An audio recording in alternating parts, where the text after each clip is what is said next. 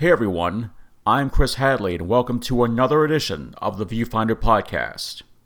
For those who listened to my interview with MilFriend star and creator Judy Jean Kwan on our last show, I prefaced it by saying in my opening tease for that interview that some of the best scripted series give audiences a greater understanding of real-world problems through the fictional yet realistic characters who experience those problems. While MilFriend humorously tackles the always relevant issues of neighborhood gentrification, young motherhood, and the social class differences between diverse communities and their upscale white peers.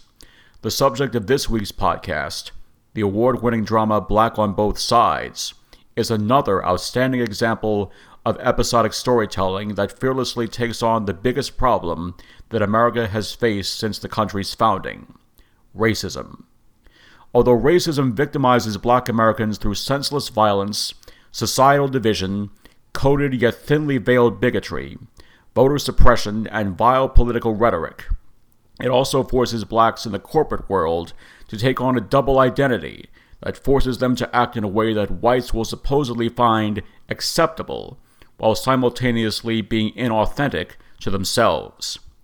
It's a dangerous tightrope straddled by a young professional named Anansi Moore, the lead character of Black on Both Sides, now in its second season, and streaming exclusively on the web series platform Sika TV.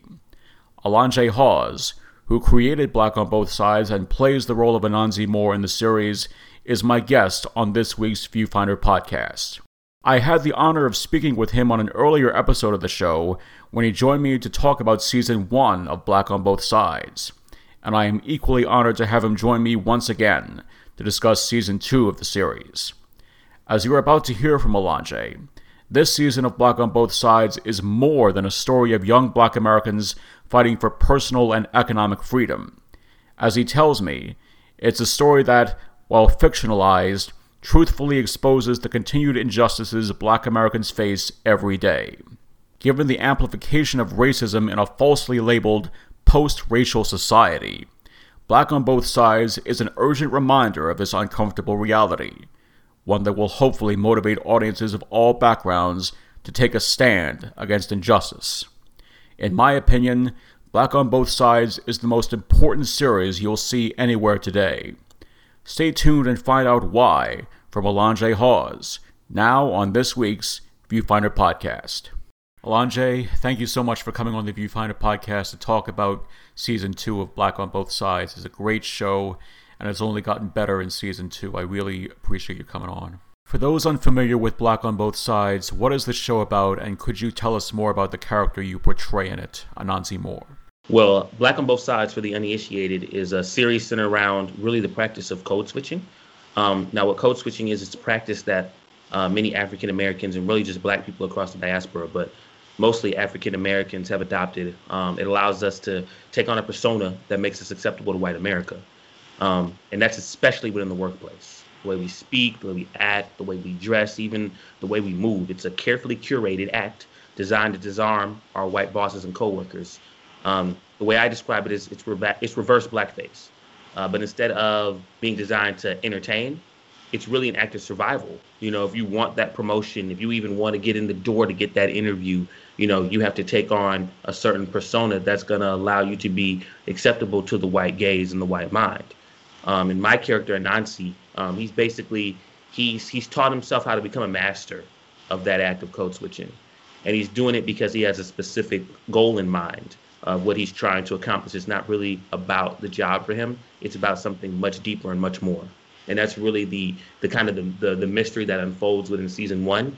And then at the beginning of Season 2, you see that his motivations are kind of shifting. They're kind of changing from something that was really simple to something that's much more complex. Let's talk more about Season 2 and what viewers can expect to see in it. Well, really, the second season finds Anansi dealing with the fallout from his actions from Season 1. That he and his cohorts, they've been running a fraudulent criminal enterprise right underneath the nose of their bosses at their job, which is Legacy Wireless. Legacy Wireless is kind of like your routine retail-based, think kind of like a Verizon or AT&T mobile store, or even if you think of like a Best Buy or Target type of retail environment, and they've been kind of running a fraudulent, enterprise within that job. And so in season two, Anansi kind of has to keep one step ahead, because now he's kind of under suspicion because of the events of season one. So he's kind of under suspicion, and he's trying to reingratiate himself into the good graces of his bosses. But now also he's kind of being thrust into the spotlight because he's trying to be more vocal regarding social justice within the Black community. So all of season one, he was very comfortable playing the background. Now he's kind of being thrust into the forefront. So he's trying to juggle both. And being thrust into the foreground is part of what he's doing with the company that he's created. Correct. Yeah, the company he's created is called Sankofa Industries.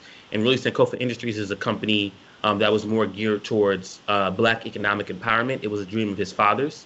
And so what he's trying to do is he's trying to carry on his father's legacy and create something for the Black community. And he's funding it through the fraudulent criminal enterprise that he's running through Legacy Wireless. So it's kind of a duality. So what I was really trying to show is I was trying to show really when you take a group of historically disenfranchised people and they feel like they're at their wits' end, especially when they wake up to a world that continually is showing them that they are less than human, that they are not valued, and that their contributions to society aren't valued. It's really showing you what is going to happen when some people have said that they've had enough. It's not always going to be something violent. It's not always going to be something that's in your face. It's going to be something that, you never would have thought of. Of course, this series has not only won critical acclaim and awards, but it has also taken on greater importance because of the continuing police-perpetrated violence against unarmed Black Americans and the ongoing protests that we've seen against such violence. Discuss how Black on Both Sides addresses both of those critical issues through the storyline and characters presented in season 2. Well, to be honest, what really makes me upset and really kind of makes me take pause and really have to reflect on certain things is the fact that I feel like Black on Both Sides is too relevant to what's going on in modern day society. Season 1 was really born of, specific trauma when we see so many Black men and women accosted by police and, murdered. Philando Castile, Tamir Rice, Sandra Bland, Terrence Crutcher, and so many others. That was going on, 2.5, almost 3 years ago when these instances took place. And now today, we're going through pretty much the same thing, just on a much more progressive level. And so season 2 was built on really just one specific incident, which was the Botham Jean case. And the Botham Jean case, people that don't remember, was the young man who was in his home, by himself, minding his own business, and a cop came in and shot him dead. Just came into his home and shot him, and said that she felt that, he was intruding into her home. Somehow she walked into the wrong apartment, and the young man ended up dead. And so that really struck me, and that really that traumatized not only me, but, a lot of people within the Black community. It was really, honestly, the whole thing was just a huge slap in the face to Black people.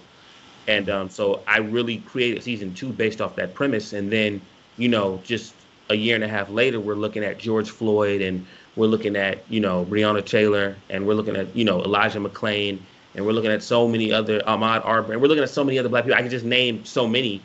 So it's like, it's too relevant to me. And in some ways, it really horrifies me. And so it's really, honestly, it's like, I don't know. It's like I really wish that a show like this could really be more of a cautionary tale of what happened, of what has been, more so than really just showing the truth of what's going on now. Because it's really showing that the progress that we feel like we keep making, it's like one step forward and 4 steps back.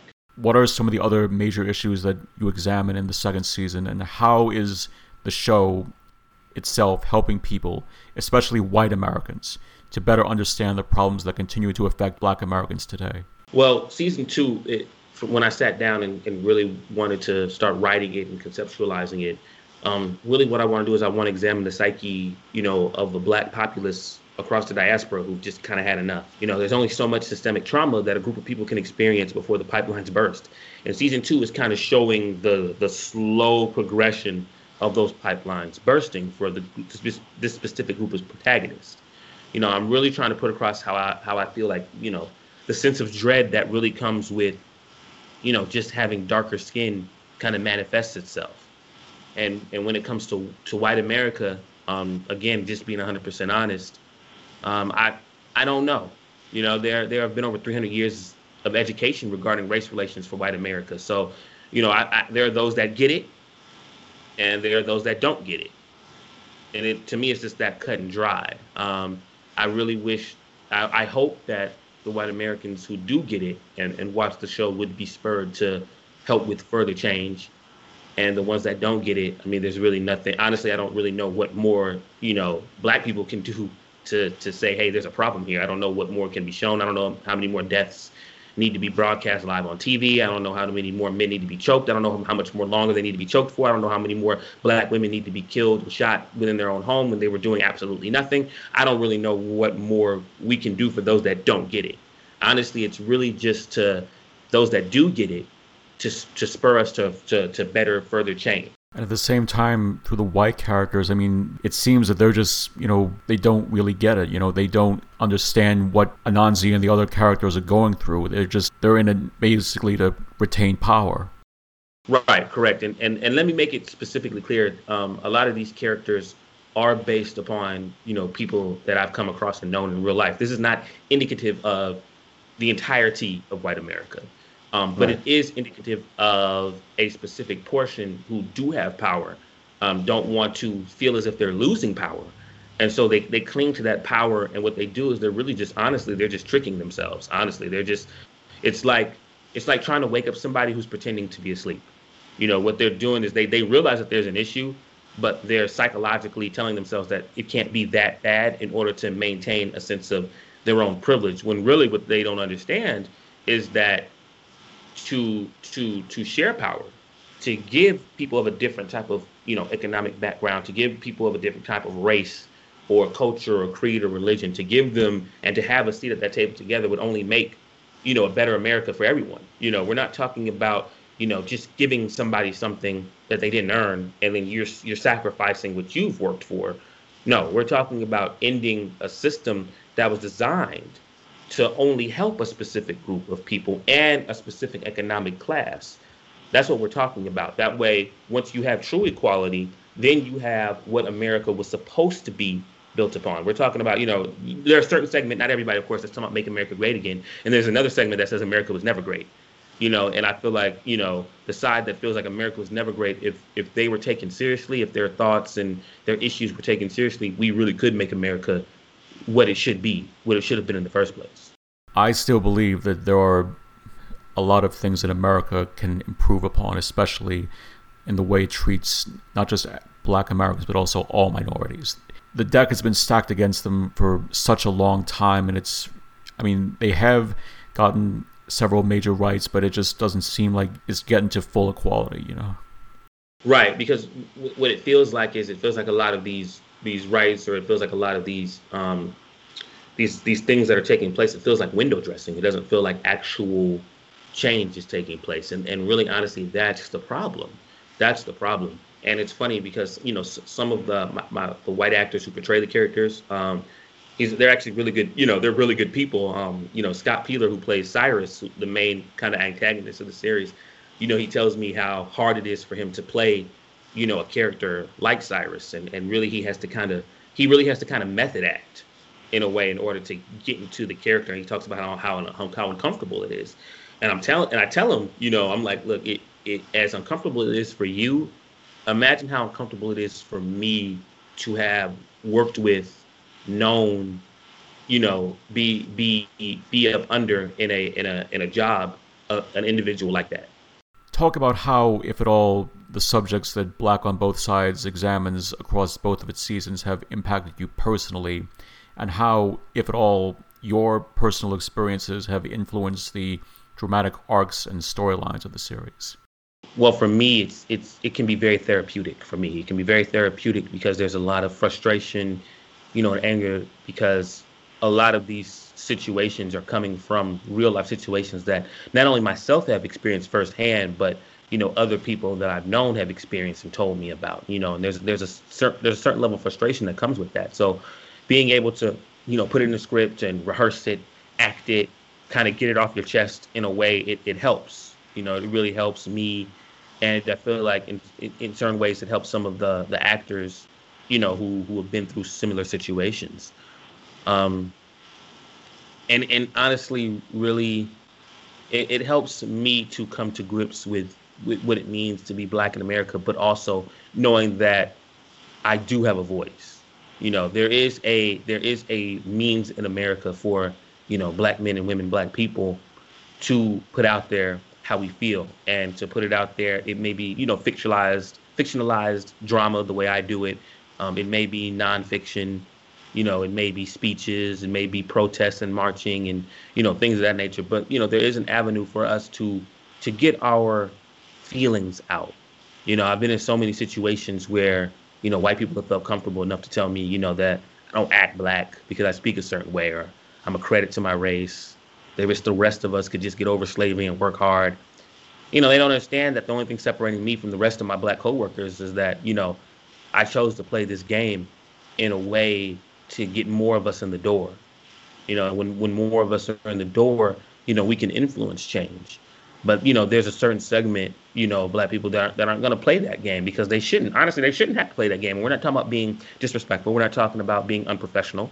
We're talking about being allowed to utilize your own unique voice and your own unique personality to further enhance that of the company.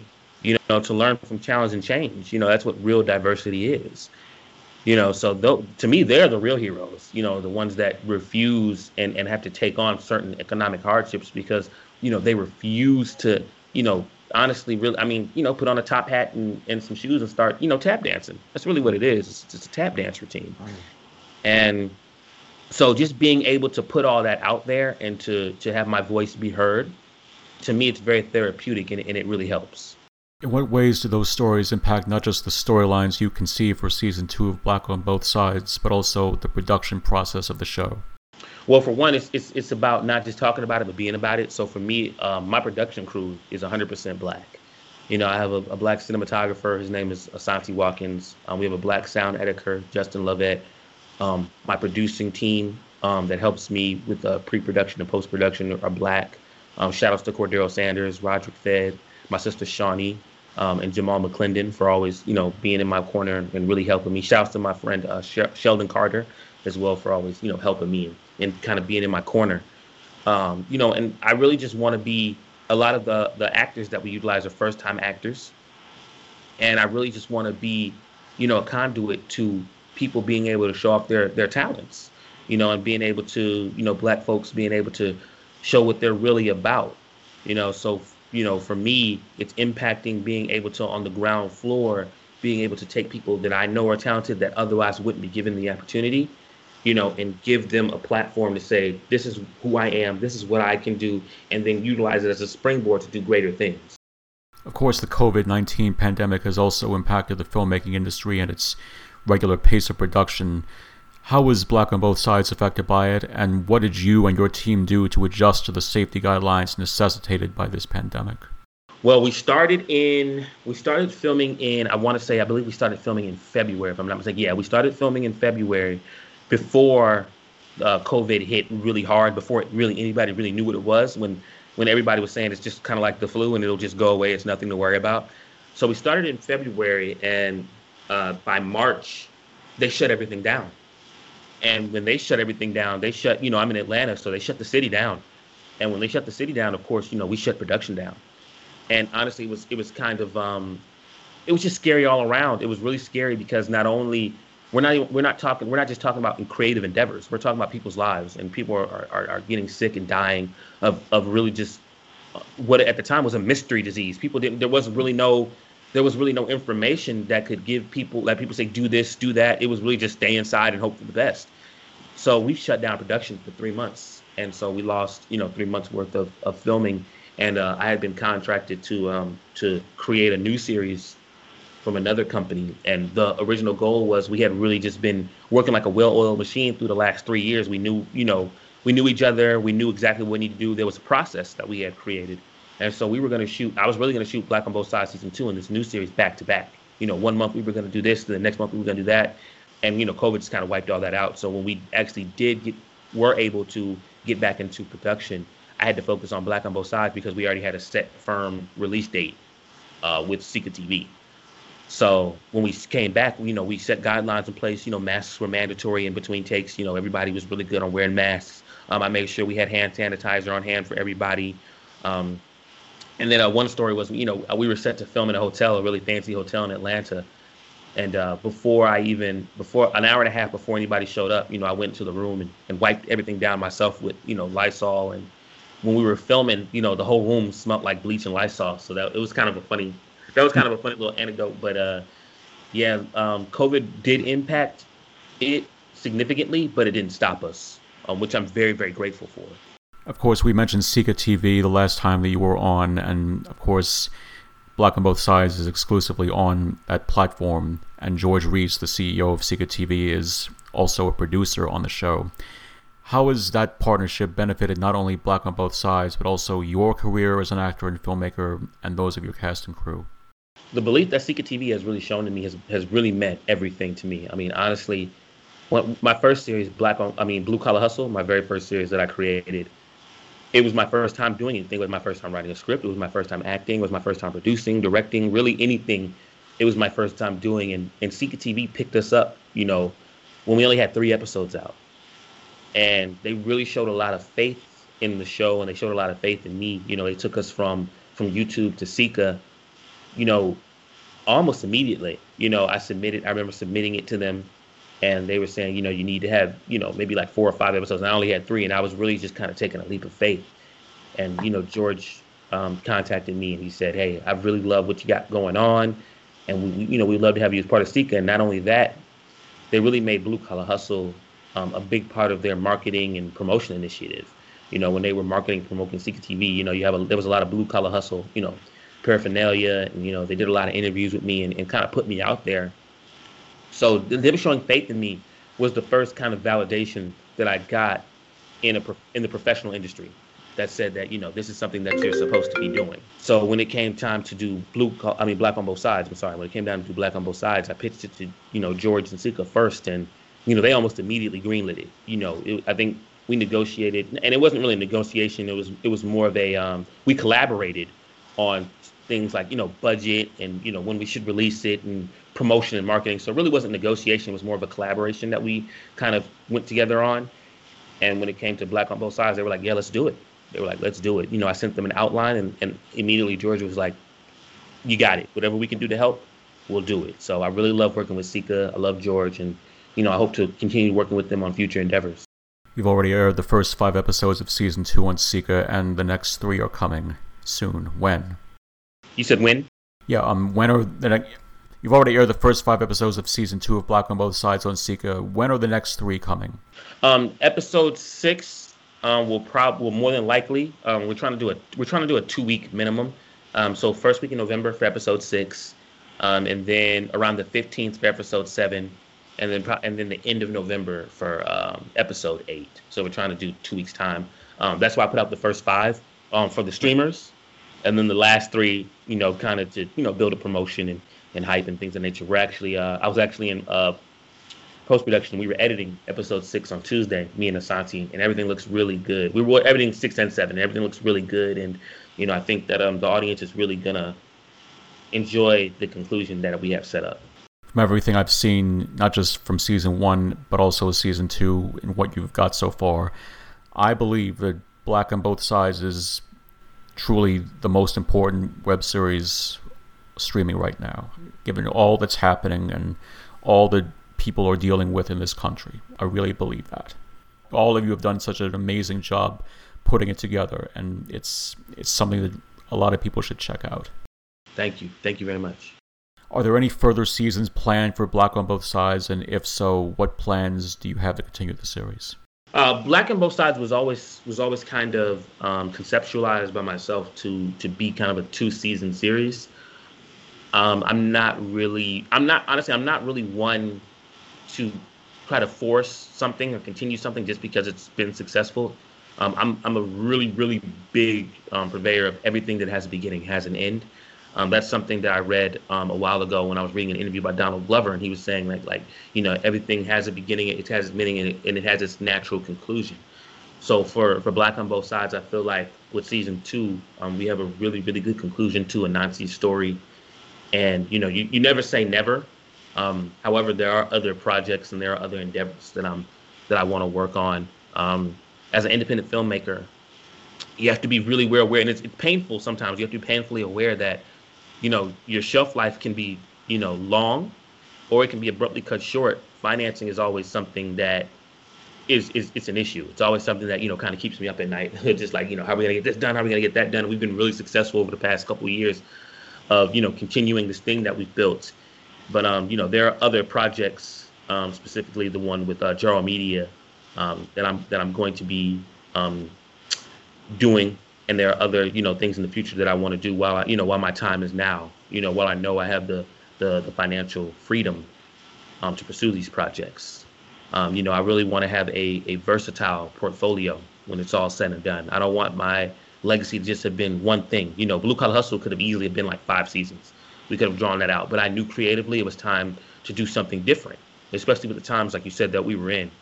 And with Black on Both Sides, I feel like we've made a really good statement on the times today. And, I've been very, very, fortunate that, over the past 3 to 4 years, I've written 32 scripts, and all 32 of them have been produced.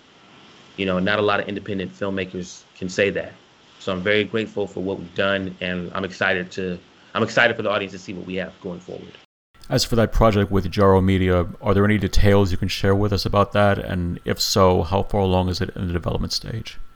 I'm really, really excited for this project. I wish you and me should be having this conversation about this project right now, for the simple fact that, if it wasn't for COVID, it would be almost done by now, but we had to kind of push it back. So it will come out in 2021. It is a series, an episodic series. It'll be 10 episodes.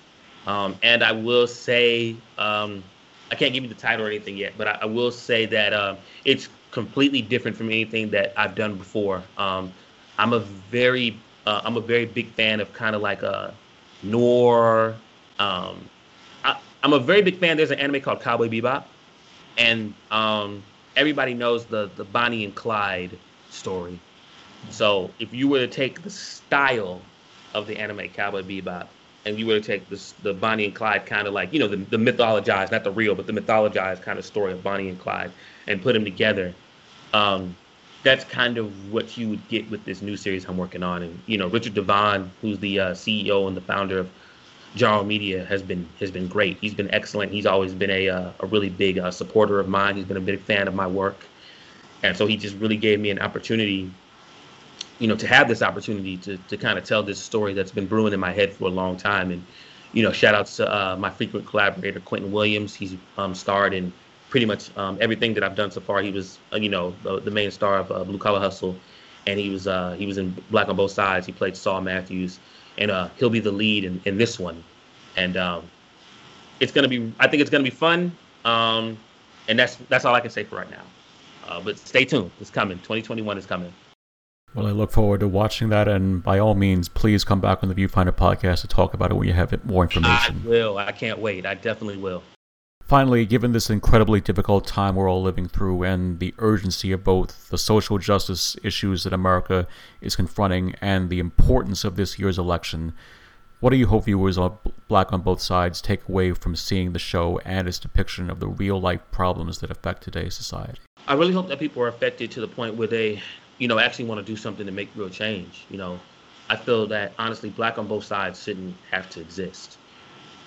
Like, as a creator, I feel like I should be making the next, Star Wars. I should be making the next Game of Thrones, the next Black James Bond, something stylish, fun, something, that I can escape to, that the audience can escape to, something that, would be, that everyone could really just have a good time watching. But I have a responsibility as a Black creative to tell the truth.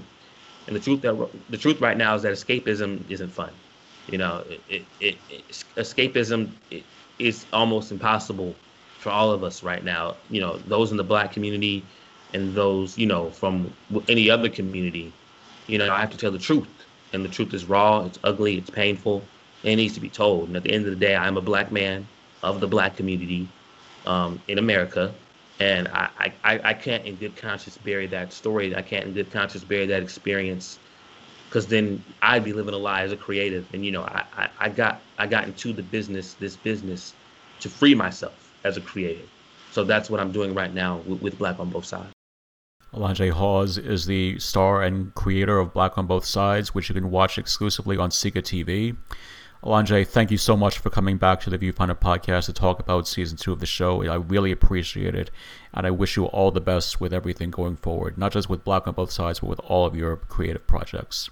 I appreciate you. Thank you very much. You were one of the first. I was. I know I've said this before, but I was so excited when Snobby Robot, featured us, for Blue Collar Hustle for seasons 1 and 2. I was so excited because you guys were like it for web series. It was like if Snobby Robot likes what you're doing, then you have something, And so I was so nervous the first time when I reached out because I was like, oh my God, if this sucks, like this is gonna be the end of my career. You know what I'm saying? Like you guys, Snobby Robot is like you're like the Rolling Stone. The musicians have Rolling Stone, and like rappers at one time we had they had the Source and Double XL,